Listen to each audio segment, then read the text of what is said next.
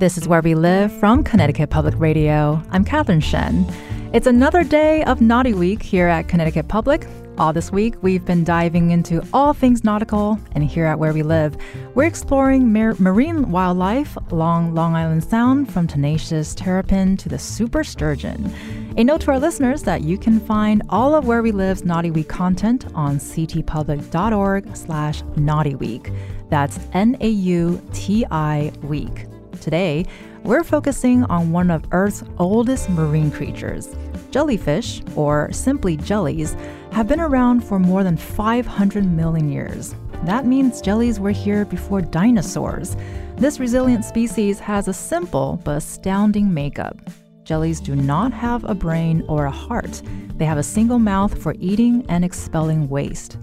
This species has thrived throughout history and is continuing to thrive under a changing climate. And today we will learn about the species of jellies we have along our coastline here in Connecticut.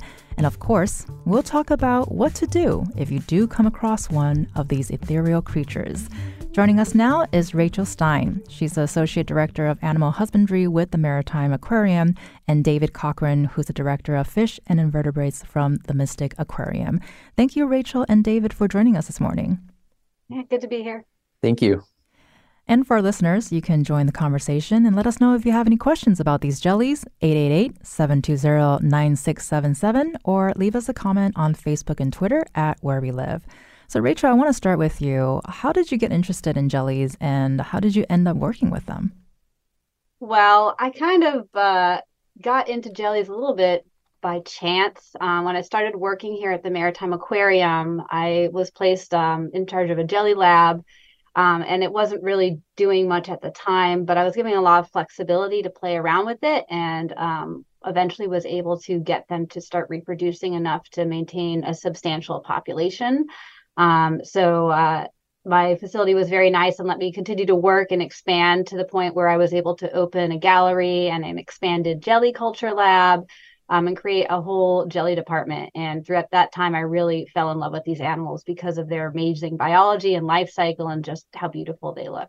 I just love the fact that a jelly program exists. Like, that just sounds really cool to be a part of.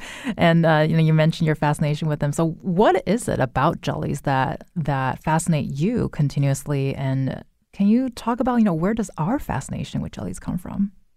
Well, one thing that people really struggle with is the concept that they're animals. They just don't look anything like an animal that anyone has ever seen. They don't have, as you mentioned, an eyes or a mouth.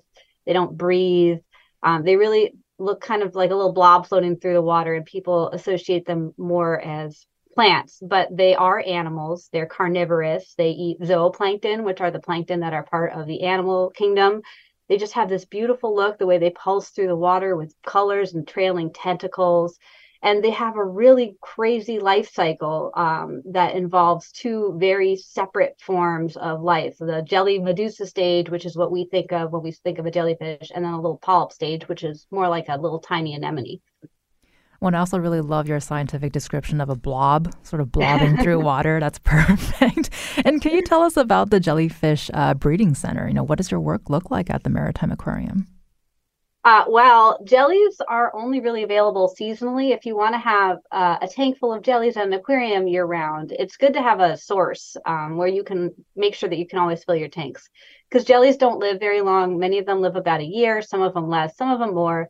So in order to make sure that our tanks stay stocked, even in the winter when you can't find jellies out in the sound, we have a lab where we keep polyps. And polyps, as I mentioned, are kind of an alternate life cycle of a jelly. You can maybe think of that as where the jelly life cycle starts, although, you could think of any portion as where it starts. And polyps, they're tiny. They're like the size of your fingernail. They have tentacles like the adult jelly. They are also carnivorous, and they also eat zooplankton. But when they produce like a stack, almost like a stack of things like in a can of Pringles, of little tiny ephyra, which look like stars that start pulsing and eventually will break off of the polyp and swim away to grow up to become an adult medusa. And in the jelly lab, we keep these colonies of polyps that we can then manipulate to undergo strobilation when we think we might need more jellies. And then we can harvest those ephyra and grow them out and keep them in tanks until they're ready to go on display. And so, well, I want to mention too, you're the second person to use a potato chip as a description for marine life. So I think I'm going to have to look into that later. But so it's the Jellyfish Breeding Center. Can you kind of tell us, how do you literally get them to breed?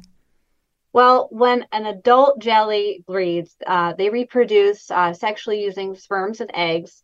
The males will release the sperm in the water, and the female will take it up and fertilize the eggs internally. And many jellies will then brood their eggs in their oral arms until they're ready to hatch out.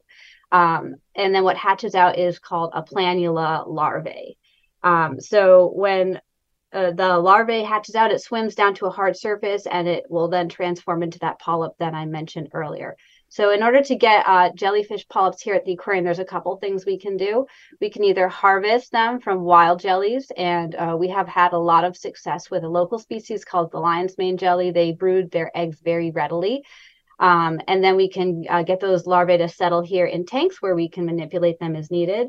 Or we can trade with other facilities because aquariums love to trade with each other. In fact, jellyfish aquarists will often say they build up their jelly karma by making sure that they're sending out as many jellies as other facilities need. If somebody might need something if you might need something in the future, it's good to have that good karma built up. Or sometimes you can get your jellies to reproduce at your own facility. You can even use artificial insemination and kind of extract the gonads and get polyps that way. That's the perfect description there. And how long have jellies been around? We talked about how they've been here for millions and millions and millions of years. And apparently they've been around before humans. Yeah, I know that an article just came out about a jelly fossil that was found in the Burgess Shale that is over 500 million years old. So they're an incredibly ancient animal. And they've had this body design that has worked out extremely well for them. We see a lot of fossils that look pretty similar to jellies that we found today, which is an indicator that whatever their survival strategy was back 500 million years ago is still very successful to them this day and age. That is like a whole different level of consistency, I feel like. And I mean, how is it that they've been around and thrived on Earth for so long, considering the very dramatic changes that Earth has gone through and still going through? Well, jellies are highly adaptable. They're able to survive in a lot of conditions when other animals aren't. They can survive in very low oxygen. They can survive in changing temperatures. They can survive periods of little, not a lot of food. And they're also able to eat a lot of organisms that many other fish wouldn't eat. So they're just really highly adaptable. And of course, those polyps allow them to reproduce at an extremely high rate. The polyps are able to go dormant as cysts when conditions are poor. So if the water gets too warm, they can become a cyst and then hatch out later. So all of those things contribute to them just being really successful when other animals might not be. And David, I want to bring you into the conversation too. Can you respond to what we've heard from Rachel about jellies' resilience and their ability to thrive? Yeah, I mean, you've got Rachel on the program, who's definitely the right person to be speaking on all of these. But yeah, the jelly's ability to occupy almost pretty much every ecological niche has really contributed to the fact that it's able to survive a lot of changes and thrive even to this day in basically the same form as when they were first around.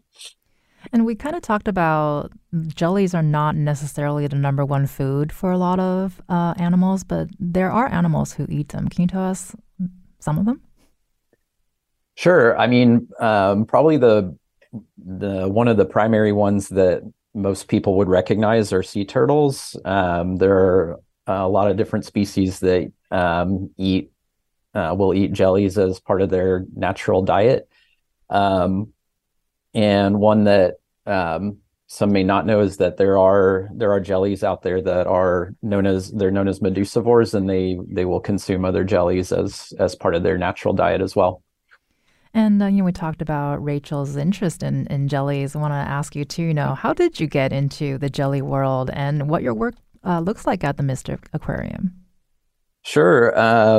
Well, I grew up in the Midwest where there is no ocean, and early on in my career, I had a strong interest in marine animal husbandry, and getting into jellies was just kind of a natural part of that. I got to work at a couple of facilities doing hands-on work with various species of jellies, and it just kind of blossomed from there. As far as our work here at Mystic Aquarium, it's we have a gallery where we showcase various species from around the world, including a few species that are found in Long Island Sound. And we have a similar, Rachel was talking about jelly breeding and the aquarium fields, jelly karma and all of that.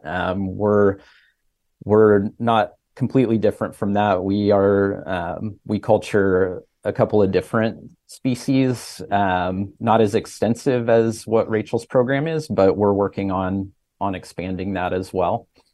And so we've been calling them jellies. And growing up, I think many of us knew the jellies as jellyfish, but they're now really just called jellies. So what exactly is a jelly if it's not a fish? So jellies are very closely related to anemones and corals. So they're in that same family. They're it's hard to imagine, but kind of as y'all were talking about earlier, there's no brain, there's no heart, there's no blood. They're a blob essentially, but they are a living animal. And the term jellyfish, it's kind of like a convenient term for when everything was getting named and everything in the ocean was some sort of fish. And really, jellyfish isn't, necessarily an incorrect term for them, but, jellies or sea jellies, that kind of a thing, it's a little more appropriate because it doesn't drop the connotation of them being a fish. All right, we'll slowly and but surely change our vocabulary to sea jellies because that also sounds really adorable. And both of you have talked about the anatomy of jelly, and it's I think it's going to perpetually blow on my mind that they have no eyes, no brain, no heart. But Rachel, can you tell us about their life cycle? What does that look like? And because you mentioned that they don't live very long. Yeah, they don't have a brain or eyes or heart, but they do have some things that are kind of similar. For example, instead of a brain, they have a neural net, which is like a cluster of nerves that helps them coordinate their pulsation, so that they can, move in a coordinated manner through the water. And they don't have eyes, but they have ropalia, which are light sensing organs around the outside of their bell. And actually, box jellies have been shown to have what basically is a true eye, that is located around the edge of those four corners of its box-shaped bell that allow it to kind of see and even navigate obstacles. So they are able to kind of function using those tools. But their life cycle is pretty short because the Medusa stage that you see in the summer is really just the stage that is there for reproduction. After a polyp strobolates and creates a Sapphira, they grow as quickly as possible by voraciously consuming as much plankton as they can to reach large sizes. And then they reproduce, they release their gametes, and then they pass away. And usually what you see is large blooms of jelly during the summertime when food is abundant. And then after summertime, they might die off as the food disappears. There are some jellies that have been shown to be able to overwinter in colder, deeper waters, but typically that's their life cycle. And of course, at an aquarium where you're able to manipulate things like the temperature and keep them well fed all throughout the year, we'll see our jellies live much longer than you might see them live in the wild. And David, I believe we have two different jellies that are native to this area. Can you talk about them and describe them for us? Certainly. There are a few jellies that are readily found in the Long Island Sound area. We here at Mystic Aquarium, on on like the southeast side of the state, we typically see what are called Atlantic nettles or Atlantic Bay nettles, depending on the species that we're finding. And they're kind of a clear jelly with really long tentacles.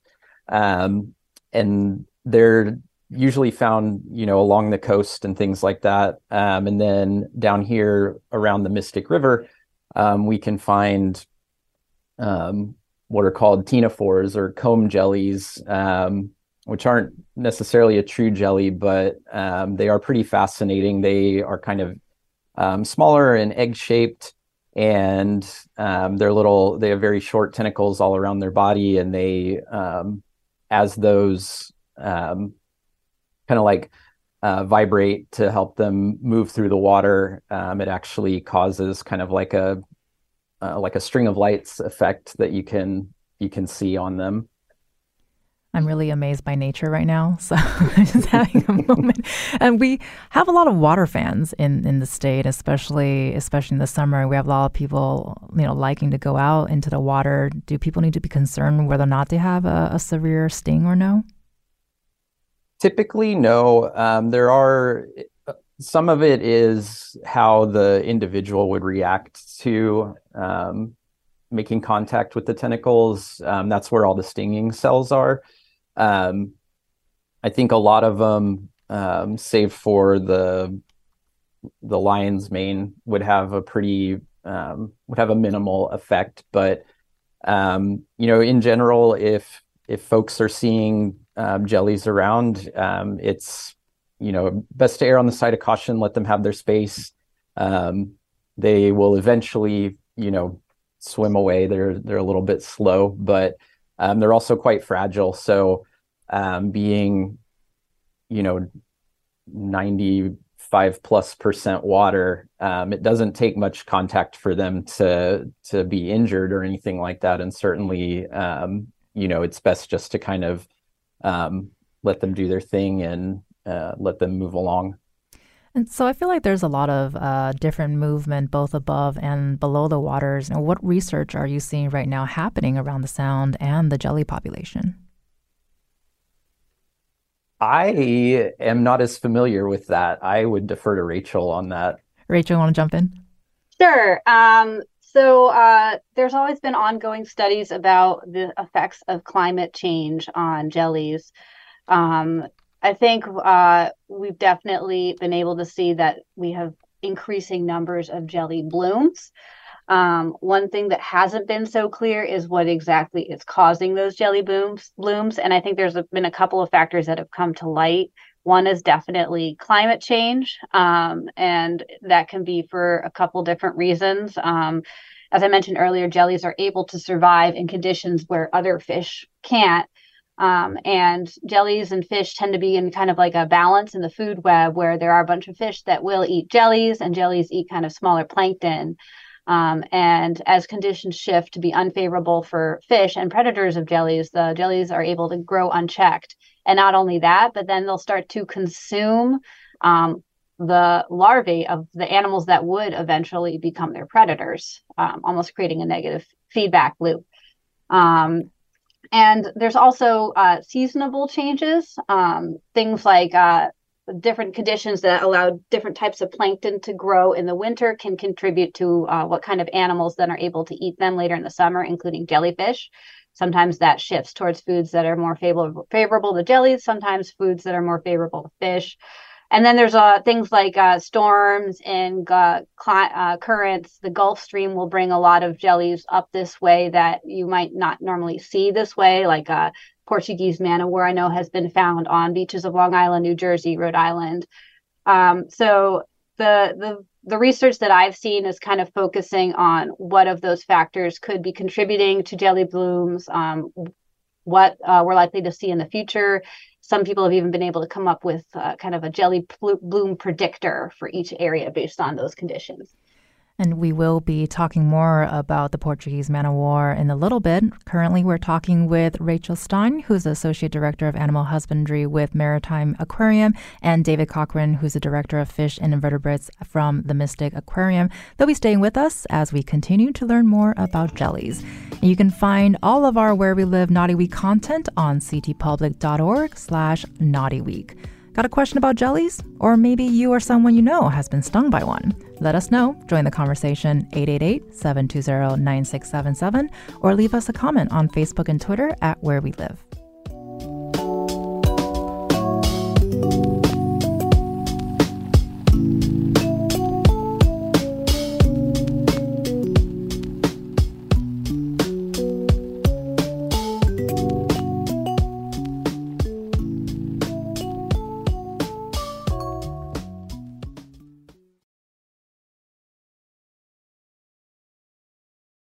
Support for this podcast comes from Hartford Healthcare.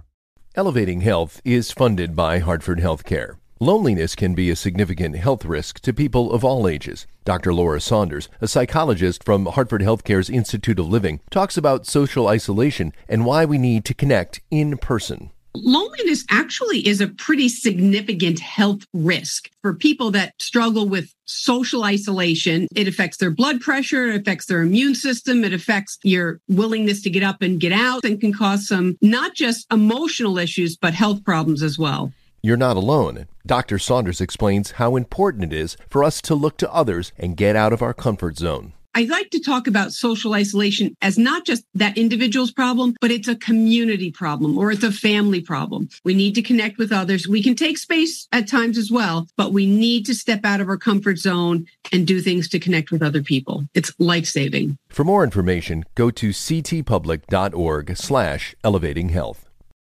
This is Where We Live from Connecticut Public Radio. I'm Catherine Shen. Even without eyes, a heart, a brain, or any sort of nervous system, jellies have been around for millions of years and will likely be here long after we're gone.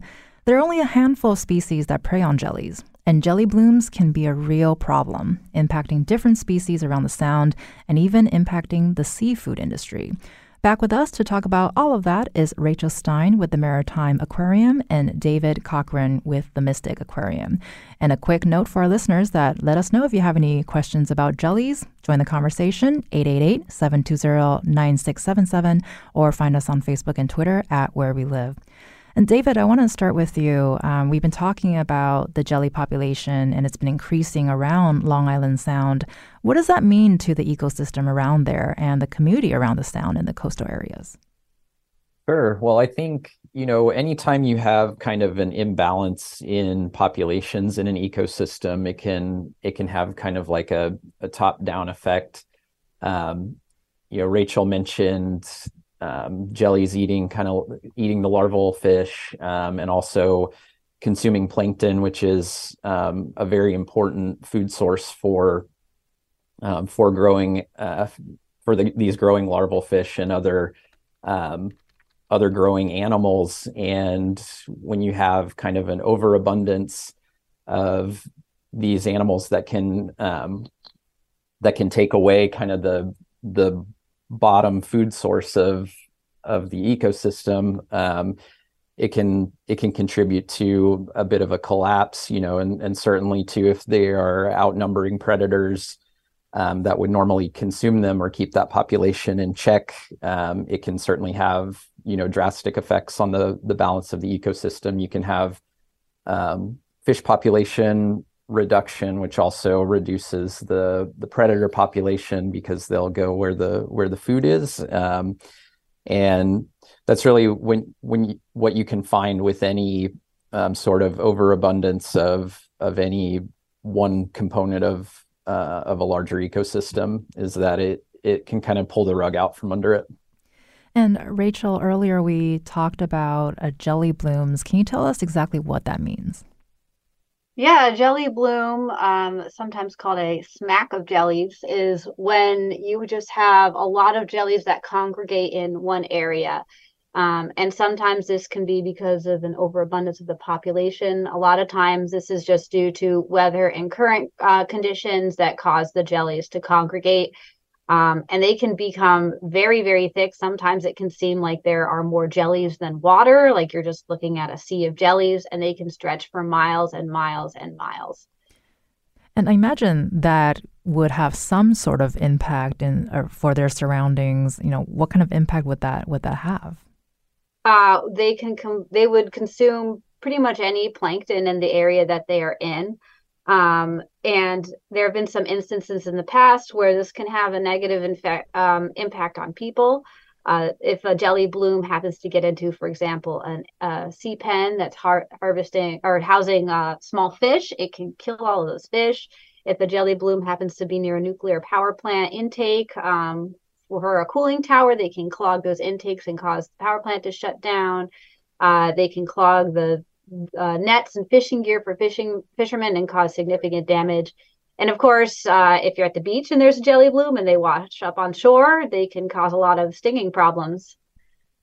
And I know David earlier mentioned that sea turtles are one of the few that prey on them. Are there other animals that prey on them and put them at risk? There actually are a lot of animals that will prey on them, but nothing so significant that it would really influence their population. I know there was a study several years ago that was able to show that pretty much any animal eats jellies in some amounts, but usually only when other food sources are scarce and they're kind of forced to. And even then, when they eat the jellies, they tend to only eat the most nutritious part of the jellies, like the gonads and the oral arms, leaving the rest of the jelly intact. The sea turtles and like the ocean sunfish, they can eat large quantities of jellies, but I don't think that this would really impact the population in the ocean. And I know you mentioned earlier too about climate change and how it impacts, the ecosystem, but it sounds like this species is actually thriving during climate change and growing. Can you tell us more about that? Yeah, when some of those predators die off, it gives the jellies more of a chance to kind of grow unchecked. And not only that, but a lot of animals will grow faster in warmer conditions. It speeds up their metabolism. So you might see that in warmer climates, the jellies reproduce more readily and they grow to large sizes faster than they would in colder climates. And David, are you hearing about what that means for people that are using the coast for a lot of recreational activities? We were talking earlier that now, especially with the warmer temperatures, both in the water and I guess for weather too, people are swimming, people are at the beach. Are you seeing these jellies coming more inland as well? I haven't, but I can speak to some anecdotes that of one aspect of the use of the coastline and the sound, and that's in the fishing. What I don't know that it's due to necessarily to jellies, but certainly with the climate changing and things like that, a lot of recreational fishing fish are starting to be seen in a lot fewer numbers than they have even in the last like 2 years. So certainly we know there are things changing in the ecosystem of the sound. And Rachel, are you seeing the same thing with what David just said about the fishing? David would probably be able to speak to that more than me. I know that we definitely have visitors who come in seasonally and will say, "Oh my gosh, there's all of these jellies all over the beach. What are they?" It's hard to tell if, we're seeing more of that in certain years than others. It's definitely something that we see of a lot in the summer, and possibly like more frequently as time goes on. And want to go back to sort of the food portion just real quick. And Rachel, because we mentioned they're not very preyed upon, but, people also eat the jellies, right? I think I read somewhere that Australian researchers have described them as a perfect food. And this is not anything new either. No, jellies have definitely been consumed as food. You can find, I've heard that you can find seaweed salads that have jellies in them. And there's definitely a large industry for harvesting jellyfish as food. I think there's a big company down south in Georgia that does that. I think that there's more, and globally there's like more than 900 million pounds or so harvested each year. It's not something that's typically eaten here in the US. I think it's more common like in Asia. But it's something that a lot of people have been pushing, is like one cure of a way to get rid of jellies in the ocean is to eat them all, which is a good thought. But I don't think most of the jellies in the ocean aren't edible. I think there's only like 11 species that can be eaten, and B, I think it's pretty difficult to process them. So some processing uses alum salts, which add tons and tons of sodium, which makes it not so good for you. But they do have a lot of protein. So when processed properly, they could be a very good nutritional supplement. Well, the idea of eating them all as a solution, I'm still grappling with that. And I want to ask both of you, we only have a couple minutes here left, but we'll start with you, David. Obviously, you went into this because it's interesting and jellies are so unique, as from this conversation we can tell. But have you experienced any like fun facts or just things that shocked you or surprised you as you study these jellies? Yeah, I think certainly when I was a younger aquarist, one of my kind of like moments of being surprised was when I started working with what are called upside down jellies, the Cassiopeia species that can be found a lot of different warm water places, primarily down in this country, primarily down in Florida. And that is they have a unique, somewhat unique feeding method in that they don't have to have contact with their tentacles to be able to sting and stun their prey. They can actually release their stinging cells out in kind of like a mucousy net above them in order to capture prey and bring it back down. And the reason why they're called upside down jellies is because they will lay on the bottom in an upside down fashion, and with their tentacles sticking up. So they don't actually move around that much in the water column. They're mainly found on the bottom. That sounds like a video game image to me, actually. And before we go to Rachel's fun fact, we do have a question from Michael on Facebook who wants to know if there are freshwater jellies, where to find them, and what their life expectancies are. Rachel, is this something you can answer? Yes, there are freshwater jellies. They are a type of hydrozoan jelly. It's just a different classification of jelly. But I believe that there are some that can be found in our area. But they're actually very widespread in general. I think they can be found on all continents and most of the United States. I don't know much about their lifespan, but they are an invasive species and they have a very, very mild sting. So I think that most people don't really notice them if they come into contact with them. David, do you have anything to add to that? I don't. Rachel put it very well. Perfect. And Rachel, before you all leave us, what's your most surprising moment, or if you have a fun fact that you'd like to share with our listeners about jellies? Oh, can I share two real quick? Yes, go for it. Okay. My first fun fact is that jellies have the fastest mechanism in the animal kingdom, and that is the stinging cell, or the nematocyst, which can fire in 700 nanoseconds. And my second fun fact, which I love to tell kids, is that because jellies only have one opening in their body, all the food goes in and out of that opening, so jellies poop through their mouths. We are still grappling with that fact as well, Rachel, not just the kids. Well, thank you both so much for sharing that with us. You've been listening to Rachel Stein, who's the Associate Director of Animal Husbandry with Maritime Aquarium, and David Cochran, who's the Director of Fish and Invertebrates from Mystic Aquarium. Thank you both so much for joining us this morning. Yeah, thank you. Thank you. And next up, we're asking the age-old question: what to do if you are stung by a jelly, and get updates on lifeguarding in our state. Have you seen any jellies on the coast of Connecticut? We want to hear from you. Join the conversation, 888-720-9677, or find us on Facebook and Twitter at Where We Live.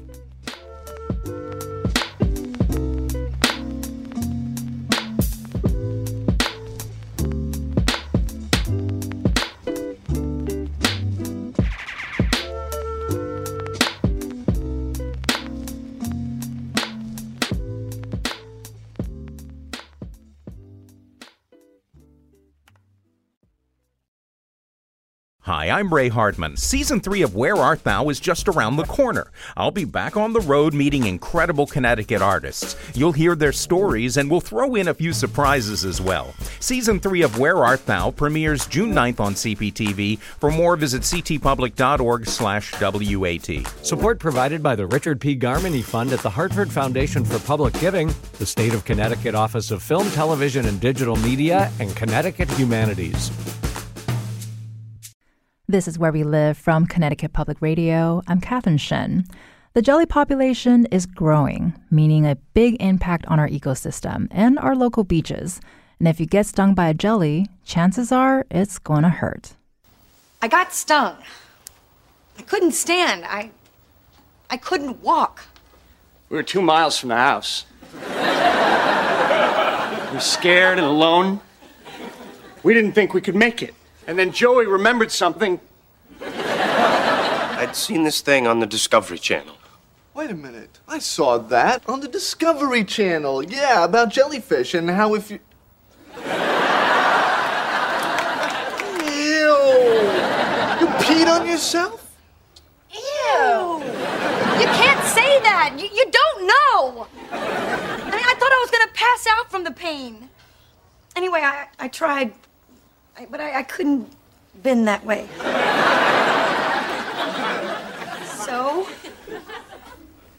So on that note, joining us now to talk about lifeguarding and water safety in our state is Sarah Battistini. She's the water safety coordinator with our Connecticut Department of Energy and Environmental Protection. Thank you so much, Sarah, for being with us this morning. Thank you for having me. So ha-ha aside, let's talk jellies. Now, what do you actually do if you get stung by one, especially if if people commonly run into them in the Long Island Sound? I'm guessing the answer is to not have a friend urinate on you. We would like to keep the urine out of Long Island Sound. That's the PSA this morning, everyone. Urine, lemon juice, papaya ammonia, vinegar, meat tenderizer, not scientifically proven to work on getting the sting from the nematocyst that is on your skin and causing you some pain away. So how the lifeguards at Connecticut State Park beaches are trained is that we want to remove the tentacle from the skin. So wet sand, we'll rub it on there, try to get it off, wearing our gloves. We may even try to pick it off or use a piece of plastic like a credit card type deal to scrape the area. Then we will rinse it with salt water because fresh water will tend to increase the stinging, and then apply a heat pack if necessary. And so that is the appropriate way to take care of a jellyfish sting. We might have to ask you to repeat that, throughout the next couple of minutes just to let people know. Do not follow the urban legend, everyone. So earlier we also talked about the Portuguese man-o-war, which I honestly, before this conversation, I never realized how intense their stings can be. And reports are saying that we're seeing more of those jellies off the coast of Rhode Island and Cape Cod. How often are you seeing jelly stings here in Connecticut? I am literally knocking on wood right now. The Portuguese man-o-war have not made it into Long Island Sound, at least on our state park beaches.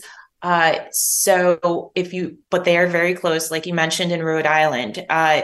Rhode Island, as well as Connecticut State Parks, we are USLA associated beaches. We do have a warning flag system. So if you are in Rhode Island recreating there and you see a purple flag, that is the indicator that marine, and I'm sure the aquarium people will not like this term, marine pests are existing in the swimming areas. And we talked earlier too about avoiding them as much as possible. But what should swimmers and beachgoers look out for? How can we, or any guidance on how to avoid the jellies besides the obvious, stay away from them? So you're going to want to look for the flags because the lifeguards will know if the jellyfish are in the water, because we do have to do an aspect of physical training for our job. We go out and we swim in the swim areas. And unfortunately, we do end up swimming through the jellyfish that are existing there. We did used to use the vinegar erroneously in the past, and the lifeguards come out smelling like salad dressing, but after a swim. But now we've moved on to the more correct method of wet sand to scrape off the stinging nettles. That doesn't sound like something you want to smell of at the beach somehow. I'm thinking. No, the smell of sunblock is way better than vinegar. There you go. And you mentioned lifeguard, and it sounds like they're doing a lot of work along the coast. And I want to pivot to that real quick. You've been with Deep working as a water safety coordinator for 15 years. How many lifeguards are employed across the state at public beaches? Are you seeing a shortage? Have you seen any changes? Can you tell us about that? All of us in the aquatic industry are fighting a national lifeguard shortage. For Connecticut state parks, we have put some mechanisms in place to help us get really close to filling all of our 110 base lifeguard positions that we have available. We're at 99, which is awesome. We have increased pay. We've gone ahead and provided all of the training that's required to be an open water lifeguard is paid for. It's paid training. So these are the incentives that we've gone to increase the interest and fill all of our open lifeguarding numbers. And that sounds like a lot of investment in place. Why is that so important? It is a lot of investment, definitely. Lifeguarding is a layer of protection for swimmers at our outdoor recreation facilities that our management, the governor supports it. We want to provide that extra layer of protection in certain locations where we can. And as far as being a lifeguard, it's a really great summer job. You get qualities such as responsibility, leadership, teamwork, communication. You really get to hone those skills, which are applicable to any type of profession that you would want to go to further on in life, because unfortunately for us in the Northeast, year-round lifeguarding positions in open water settings are not really possible. And I think even just based on this with this conversation, there's more to lifeguarding than just being at the ocean and checking on swimmers. You're talking about jelly stings, as we were just mentioning. So you have to go through some really rigorous training to become a lifeguard, and assuming there's so much education behind that too. Can you tell us about what these tryouts look like? Absolutely. So to be a Connecticut State Park open water lifeguard, we have certain minimum requirements that we need to be able to see if the person can successfully do those. Is an indicator that they will be able to pass all of the additional 80 hours of training that we give them in order to successfully guard at our beach locations, which are open water. You have to be able to run short distances quickly, long distances. We have a 10-minute mile. You have to be a very strong swimmer. You have to be able to do a 25-yard sprint in 45 seconds or less. You have to be able to do a distance swim, 550 yards in 10 minutes or less. You have to be able to carry somebody that's 165 pounds, at least 25 yards. You have to be able to retrieve a person of the same weight from a depth of 10 feet in the water. So it's a lot. It is definitely a lot, but that's what makes us stand out as lifeguards. And honestly, it's what we need in a lifeguard at the types of facilities that we have, especially on Long Island Sound, where we have the unconfined, essentially swim areas with ranging water depths when the tide comes in. And we were talking about jelly stings earlier. I want to also talk about swim competency and swim safety at the beach. Now, can you talk a little bit about what beachgoers should know about staying safe on the beach? Absolutely. So we have 23 designated swimming locations at the Connecticut state parks across the state. So while you can swim anywhere where there's water at a Connecticut state park, unless we've signed it, do not swim. We do recommend that people go to the designated swimming areas. There's safety precautions in place, such as water testing. We've defined areas that are safe for our inland parks. We put swim lines out to a maximum depth of 5 feet. At our shoreline parks, we've put in regulatory markers, which Boats and vessels are supposed to stay 100 feet off the backside of those so that they're not coming into the swim area, as well as water quality testing. And then at 8 of those locations, we have lifeguards. And then basic, anytime you go swimming anywhere, please, people, watch your children, be within arm's reach of them if they are in or near the water. Do not drink and swim. Just like alcohol impairs your judgment and coordination for driving, it also does for swimming. So those are the main 2 safety messages I would like to get out. And if you can, take a swim lesson. And do not forget to not urinate on yourself or on a friend if you get a jelly sting. Am I right? We definitely don't recommend that. Okay. I just want to make sure we get that out there and it's really difficult to have these nautical related conversations without talking about climate change. And this year, with all the extreme heat and flooding and air quality alerts and thunderstorms, how is extreme weather impacting safety on the shore? This has been an interesting year for us as lifeguards with the amount of flooding and debris, some swift weather incidents at the Connecticut River, the Housatonic. So these type of environmental conditions have not really are new to this season. And yeah, we just want people to be aware of their surroundings, especially when you're recreating outdoors, and be cautious of any signs that entities have put in place on their properties warning of dangerous situations. And you also mentioned water quality alerts. Are you getting an uptick in those as well? Yes, it seems like we've been having additional water quality fails at our beaches this year as compared to the immediate prior years. We test weekly for E. coli as an indicator bacteria of overall water quality. So yeah, we have had to shut down a number of beaches. We've had some pretty heavy rainstorms, and that does negatively affect the water quality test because of the amount of runoff that ends up in our swimming areas with those heavy rainfalls. And is there a way for people to check on that before they head out to the beach, just to be on the safe side? Absolutely. We maintain on our website a listing of the status of all of our 23 designated swimming areas, whether they're open, if they have the lifeguard coverage, and if the current water quality is good or not. And real quickly, too, because there's been such extreme heat temperatures lately, how big of a problem is this on a beach? Are you seeing that as an issue? Yes, it is definitely an issue. Please, another PSA. We're here for them. People, drink water. If you're coming to the beach, bring some water, bring some electrolytes in your water. Would be even better. Hydration.